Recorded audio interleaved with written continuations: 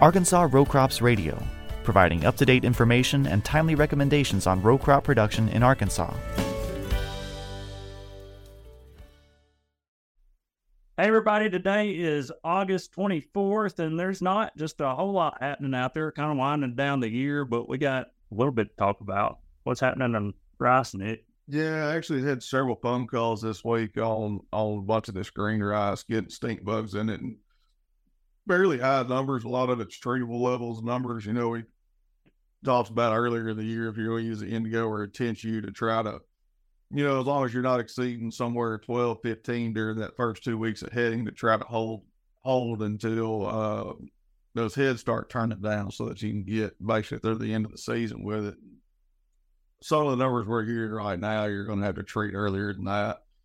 But some of the other questions we're getting, some of these really late fields got planted that you had a very mixed bag of emergence on. You got rice out there that's soft dough, and you got rice that's at late boot, you know, where the field split basically 50-50 due to just weird emergence there. And high stink bug numbers. I understand the whole field's not 100% headed, but I believe in those situations you need to protect that stuff that's at soft dough. But you may be setting yourself up for two applications in that case. We're only labeled for one of indigo this year. You can try to follow it up with tenchu or vice versa. Lambda has looked a little bit better this year than it has the past couple, but I still don't think it's reliable. But that's pretty much it from a rice stink bug or rice standpoint. Yeah, and in cotton, you know, we're kind of terminating a lot of our insecticide applications now. We're past the last effective bloom date for all the state. You know, and I've been getting some questions on spider mites, and you know, after this, I think that cool weather, we had that rainy spell, kind of knocked a bunch of them out. You know, if I look at some of my stuff down at Mariana where I got some spider mites, it looked like they got some fungus. It killed a bunch of them. And then, so we probably got some help there, but it kind of seems like some of those populations are rebounding, from this hot, dry weather that we've had over the past, you know, couple weeks. So some guys are having some questions about that. And, you know, there's across the Mid-South, it seems like we've got a little different recommendations on termination timings for spider mites.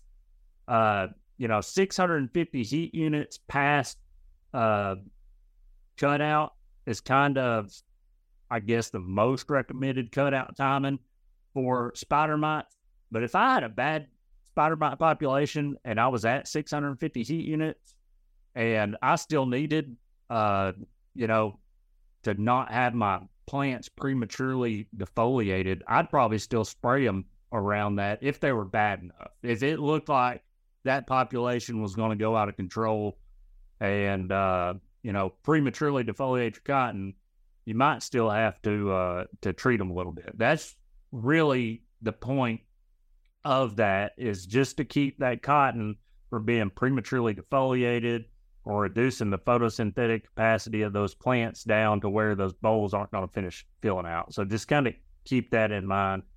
One thing that probably a lot of fields you might still have to keep an eye on are stink bugs. I think threshold's 20% damaged bolls, or like 1 per 5 row feet, 1 stink bug per 5 row feet. You still need to treat. So remember, cutout for them, or termination timing for them, is 450 heat units past cutout. I guess move on to soybeans. There's a pretty decent number of loopers around, and it seems like more and more people are starting to pick them up now. I'm getting phone calls on them, and just remember, Intrepid in my trials so far has not looked very good. So I would stay away from the regular old methoxyphenazide. Go with something like Denim or Intrepid Edge are the two products that are out there, and that's probably what I'd run. Stay away from the diamides. The diamides, Besiege, do not look good on did not look good on soybean loopers this year. So I stay away from those products. But another question we've been getting has been, what do I do if I got stink bugs and loopers? What's my cheap option? These beans are, close to R6. I don't have that much time left on them. What's my cheapest option there? And I'd say it kind of depends. I mean, I would run you still got to run Denim or Intrepid Edge if you got loopers. That's your two options for loopers. And then, if you got stink bugs, green stink bugs at a not extremely high population, I'd just run Lambda, a gallon to 35 on the 1 pound stuff. Or if you're going with like a Warrior or 2, do a gallon to 70 on the 2 pound stuff. That does a really good job. But if you got browns out there, I'd recommend running acephate or bifenthrin. Acephate tends to do a little better. Would be my go-to.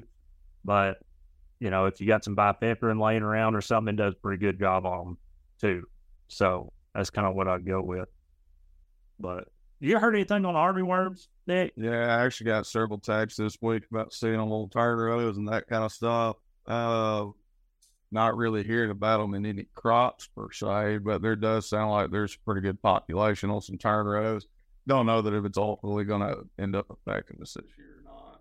Yeah, and I got a call from Kelly Lofton, who does a lot of our pasture stuff, and he said down in South Arkansas they had started picking some up in some pastures, some pretty good numbers. So they'll probably end up making their way up north. So if you got any pasture or anything that you're looking at, you might keep an eye out for them.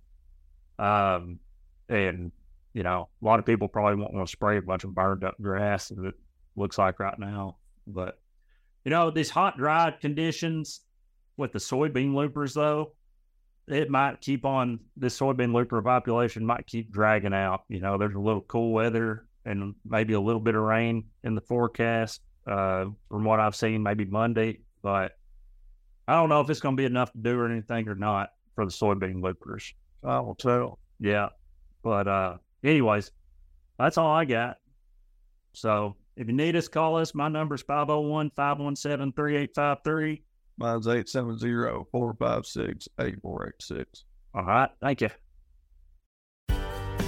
Arkansas Row Crops Radio is a production of the University of Arkansas System Division of Agriculture. For more information, please contact your local county extension agent or visit uaex.uada.edu.